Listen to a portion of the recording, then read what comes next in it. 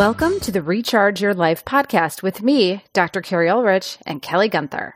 We are thrilled to talk to people who have made a decision that recharged their lives. Often, they pushed themselves out of their comfort zone and took risks. We want to know about that decision point. Why did they make that decision? And most importantly, how can we learn from them? Kelly and I are passionate HR professionals, and together we co-founded our HR consulting firm, Ep20 Group. We have talked to amazing people throughout our careers and listened to them as they made decisions that changed their lives and knew that these inspirational stories would help others. And why did we call it Recharge? It's based on a book I co-authored called The Way of the HR Warrior.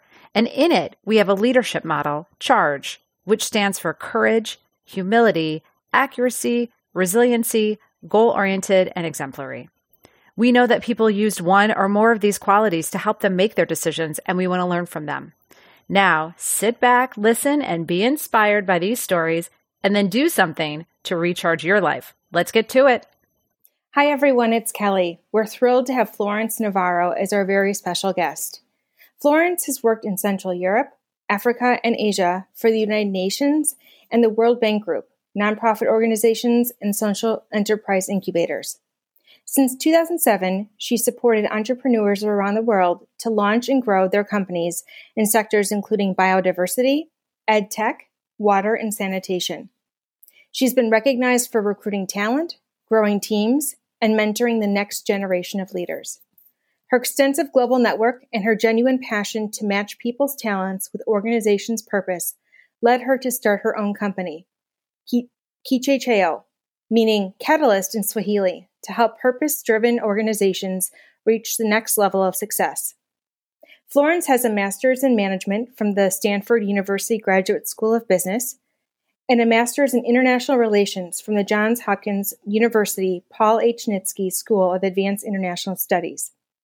Florence is French. She lives in Washington, D.C. in an old renovated home with her husband and 2 adult daughters. She enjoys travel, hiking, yoga, and most of all, sharing homemade food and long conversations with family, friends, and friends of friends. So, Florence, we always like to start our podcast by asking, what show, podcast, book, or blog do you go to when you want to push yourself and expand your thinking? Hi, Kelly and Carrie. Thank you, first of all, for having me on your podcast. I'm a big fan, so thank you.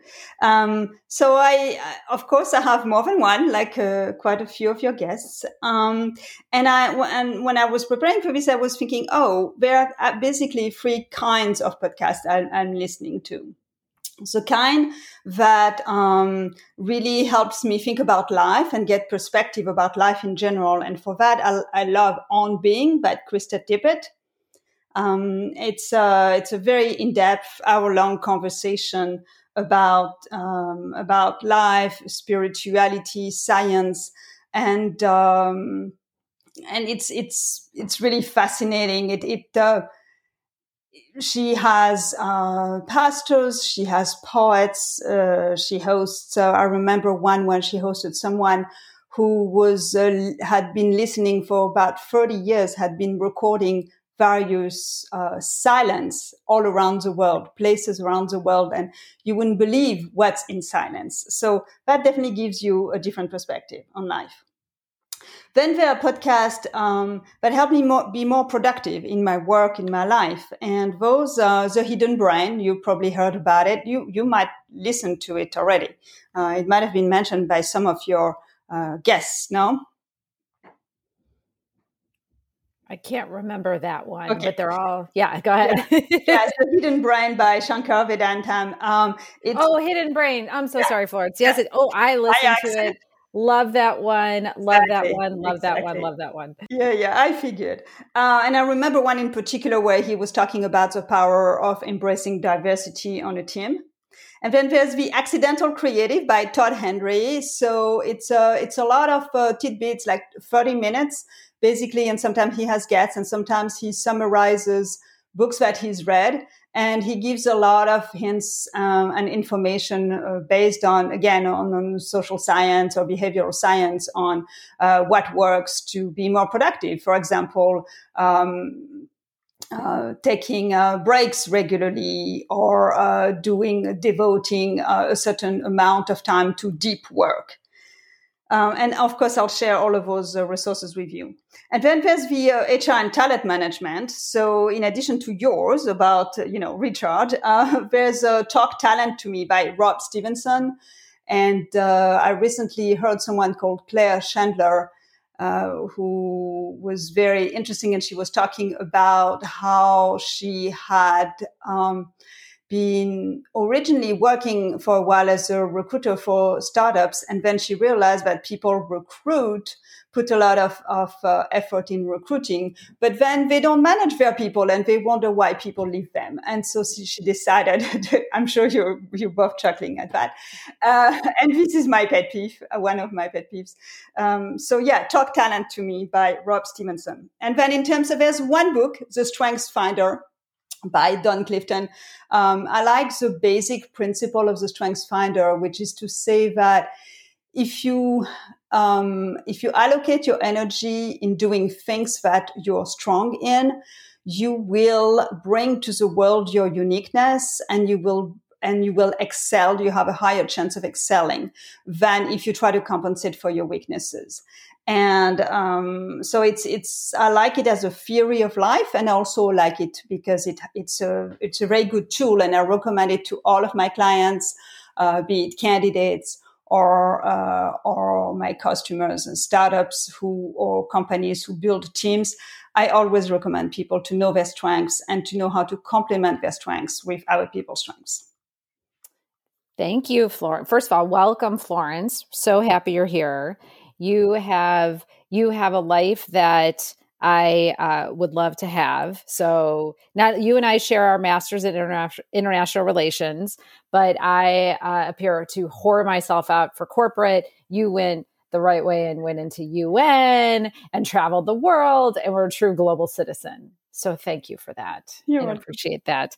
But I love all the categories of your podcast and thinking about your life and that self-reflection. But you also say, well, I got to be productive and I have to understand my industry. So I love that you have all those categories and bringing those together. What is the most fun podcast you listen to, Florence? Because you have a lot of deep, thinking about life, it's all not work related, but deep thoughts. Do you have a silly fun one that you listen to, or a book that you go to? What do you do for silly fun, Florence? That's a good question. That's a trick question. No, not silly, but actually that really doesn't sound like fun, but it's really interesting. It's the first thing that comes to mind is Outside, the Survivor series. So that's really not funny, but it is fascinating. The Outside magazine, to think of, people tell how they got out of life-threatening situations. So that's not on the fun side, but that's different. That is different. Yeah, fun. Yes, I do listen to fun things. So I have to say, when I cook, sometimes I listen to Jimmy Fallon and Jimmy Kimmel, and I love Jimmy Fallon as a host, because he's super talented. Not only he makes fun of people, but he's very, very talented, and he's willing to put himself out there and look silly, which I think is a great way to look at life. Yes. And thank you for bringing up the Strengths Finder as well, because I think we all share. Kelly and I met Florence last year. Yeah, I can't remember the years anymore, and we all bonded over HR and talent and managers, and I think that strengths and playing to your strengths and that unique. That's your unique imprint that you can make on the world, and trying to fix all those weaknesses. I mean, you got to manage them because you want to keep a job. And if you don't like to be organized, well, you got to be somewhat organized to have a job. But really what's going to flourish for you in your life is what is that unique characteristic and what are those strengths? So thank you for bringing that. I feel like we could almost close the podcast right now, Florence, because you have given people so much to think about already. But as you know, we ask the question, what is that decision that you made in your life that changed the trajectory? And what are the charge qualities that you use to help you make that decision? I thought you'd never ask. So again, when I was thinking about this, I was thinking actually there must have been at least 3 decisions already, and I'm not done with my life. So, but I think the one I'm going to focus on today is the decision to leave the United Nations in 2007. So let me provide a bit of context, right? First, I have had a really satisfying, rewarding life and career with the United Nations for about 15 years. I was, as you mentioned, I lived and worked in Poland in the mid-90s, which was super innovative, challenging, people going through really interesting and difficult circumstances, and the UN having to define its role. Then I was in Rwanda post-genocide, which was definitely life-changing. And then in Ethiopia. And then I wanted to see what life was like at headquarters. So I spent 5-6 years at headquarters managing teams in South and Eastern Africa.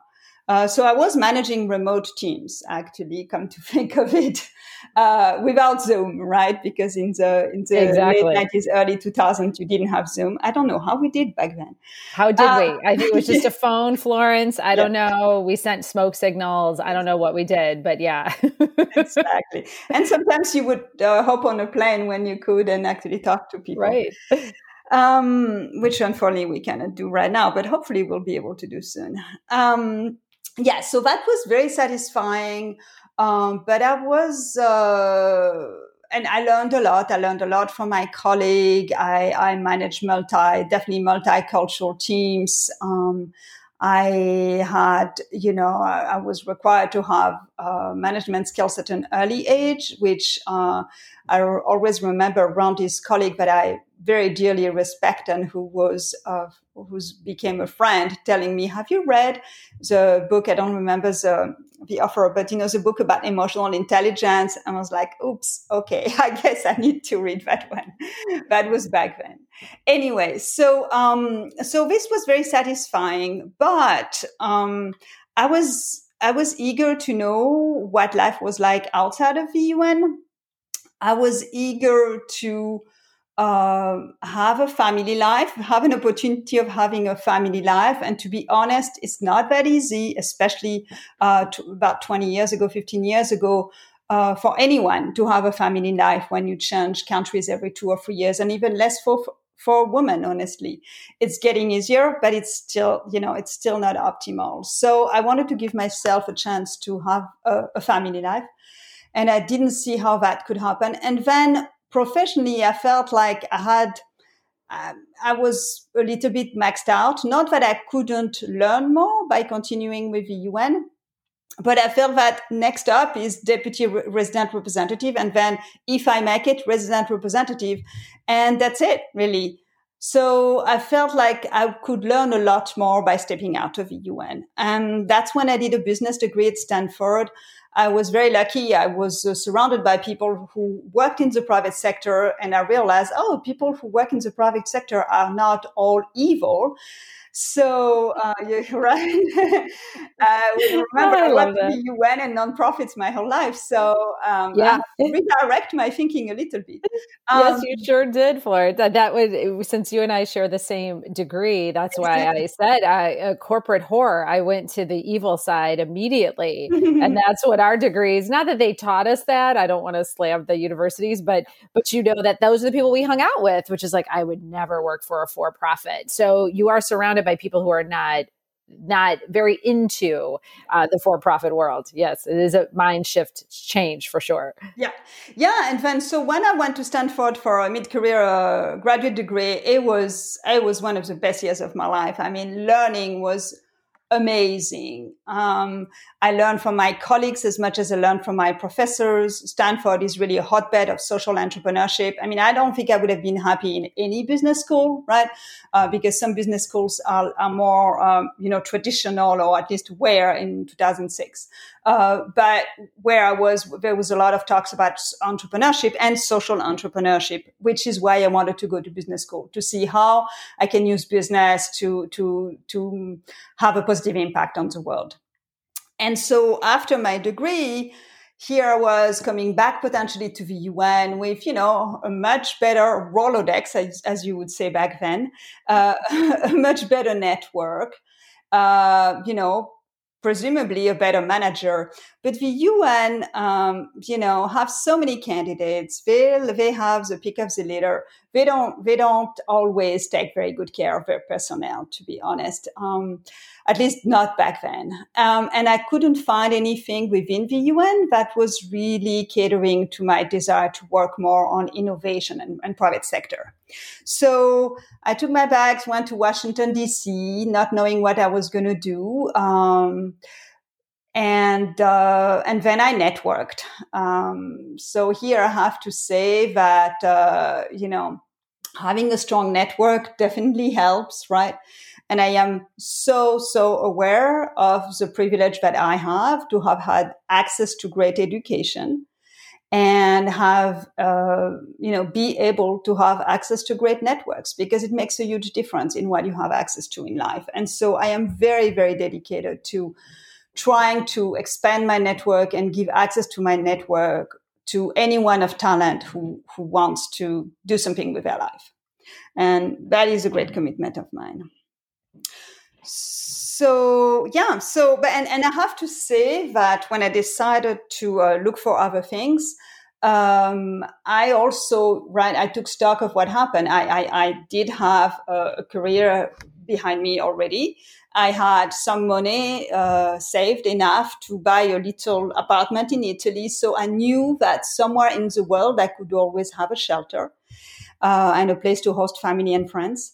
And I also knew that I had a basic income for when I retired, because I had stayed long enough in the UN. So that honestly was a cushion, and that was a safety cushion that allowed me to take some risks.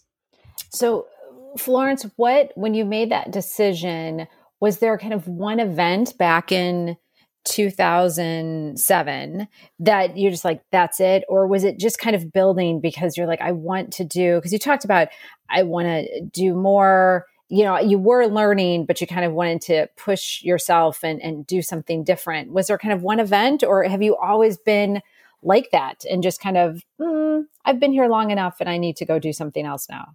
It's a great question. And I think it's a combination of both. Like, as I said, when I was in the UN, I always felt like there's probably a world out there. And if I don't ever test the world out there, I'm not going to challenge myself enough. So there was definitely always a thought of like, I need to experience how life is being, what's life like outside of the UN? Because if you make it within the UN, I didn't have a lifetime position, but I was as close as possible to that.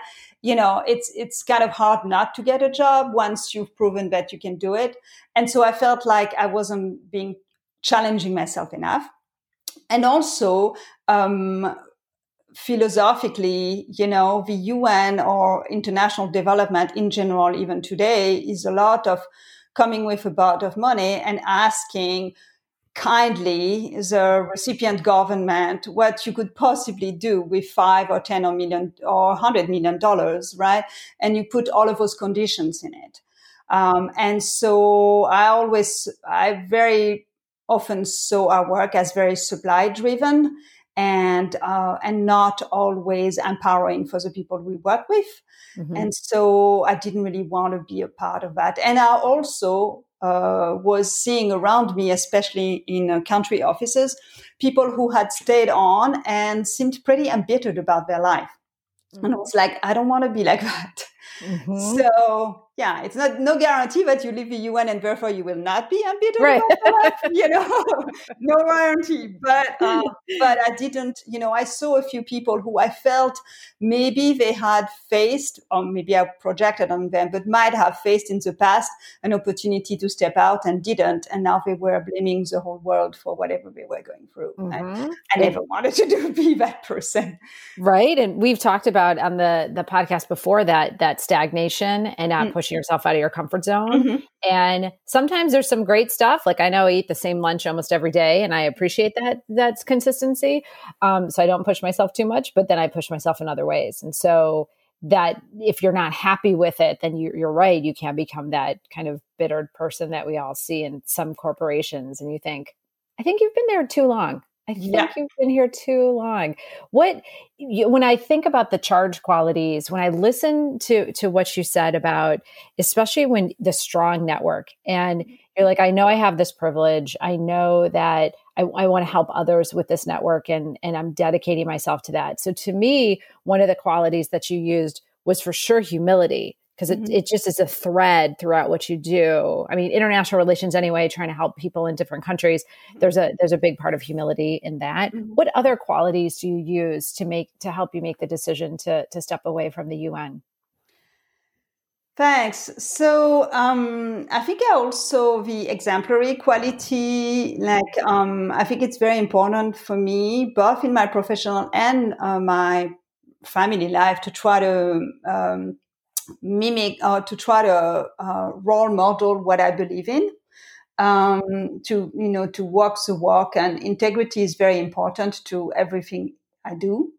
If I'm going to ask my team to work hard on a particular project, then I'm going to want to be available for them during that period.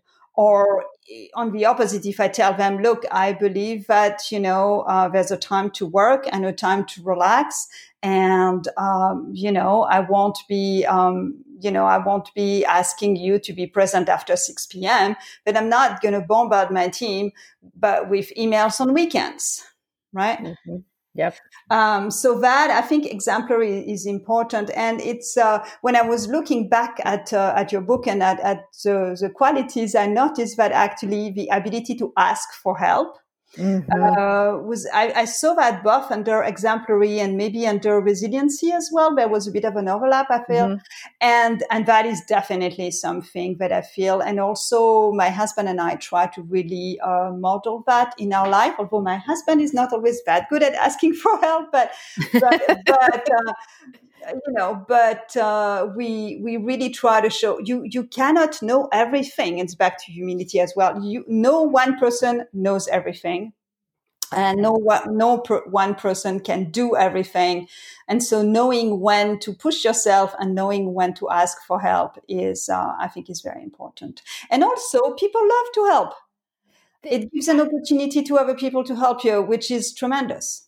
You are so right about the help. First of all, it could be almost in every quality asking for help. It takes courage to ask for help. It could be everywhere. And I think what you said is it's hard. It's one of the hardest things that people do. And then Florence, you'll help me remember this. It might have been Hidden Brain where they had a discussion on helping and how people were so afraid to help. Was that it? And then they found, to your point, people really do love to help. So even though they were asking these weird questions on, I think it's Subway, I can't remember all the details, right? And people were like, of course I'll help you. Oh, thank you. And so people really do want to help you. And it's just our fear of, I'm putting them out. People can say no if they can't do it. But yeah, it's really, really important. I'm so glad you brought that one up. What, Florence, action items and advice you'd give to our listeners on making these decisions, and kind of what are the top things that you learned, and you're such a good coach and you want to help others. What advice would you give them? Interesting question. So I was thinking about that and I was like, I think I came up with one action and maybe two attitudes. I think for me, when I think of how you approach your life, it's, I think, more of mindset and attitudes than of action. But, I'm willing to play the game, so I don't want to rewrite the rule consistently. I'll say, okay, let's do some actions. So I found an action for you, which is trying things out. And I found that especially when you do job search, a lot of us, we try to, or whenever, when we want to live in another country, when we want to take a jump, it's good to get information. It's good to see, to think of, okay, what's my backup plan? What's the worst thing that can happen? And then once you have those parameters, just jump. Because you never know. You really do not know in advance what's going to happen. I remember when I was at the International Finance Corporation for 2 years, I loved a lot of it. I worked with, biodiversity conservation around the world, businesses, which were incredible, and I learned a lot. But my experience day to day was not as thrilling as I would have thought when I read the website, right? And so you don't know until you're there. So do your research, understand what's your comfort with how much and how little risk you're willing to take. But at some stage, don't live with regret. Just do it and see what happens. A lot of us, we can fall back on our feet. I was typing it as you spoke because I'm like, do your research and don't live with regret. And I think what you said is we can get this paralysis analysis. I had a good friend who, for 20 years, it was like, I'm going to make that decision soon. I'm like, it's been 20 years. You're not going to make the decision. She's like, I had to do some more research. No, you don't. It's 20 years. But you get enough information, but then you're right. You never, I remember thinking, and you're in recruiting, and those candidates who say, this is how narrow I am. I want to work for a company that has more than 5,000 people. I want to do this. I want to do that. And you become so narrow that you don't know. There could be a great industry that you haven't tried that could be just try it. It hits like 3 or 4 of the marks that you want, but not everything will be perfect. It's like house hunting. When we watch those house hunting shows, they never check all the boxes. And then sometimes they're pleasantly surprised that they chose this different type of house.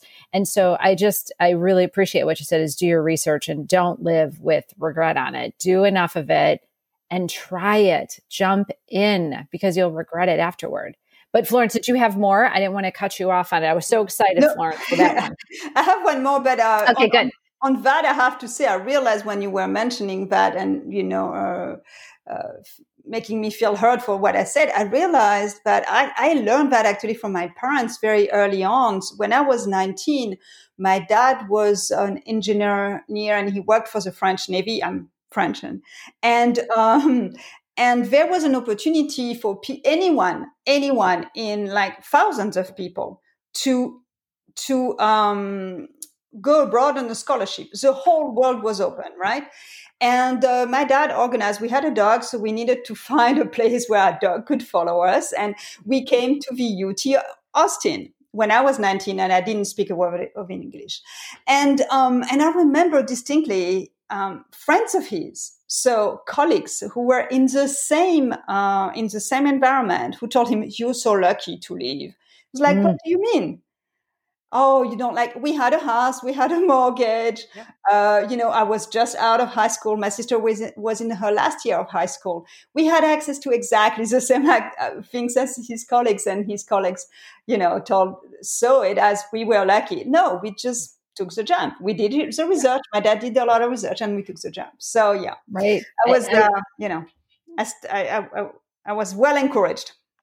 Yeah, no, because we do see it modeled from our parents, and sometimes you don't realize until so much later that oh my God, it really did impact me. The people who are around you.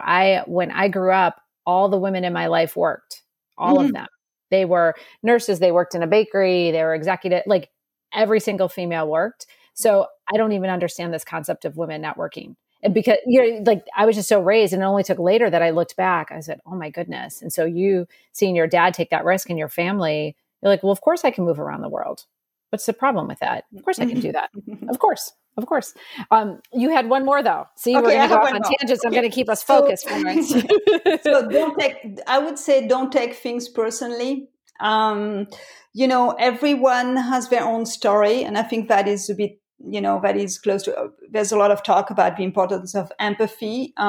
Everybody comes to work or to the parking lot, to the grocery store with their own load of trauma, of life experience, of having, pain in your right foot that morning.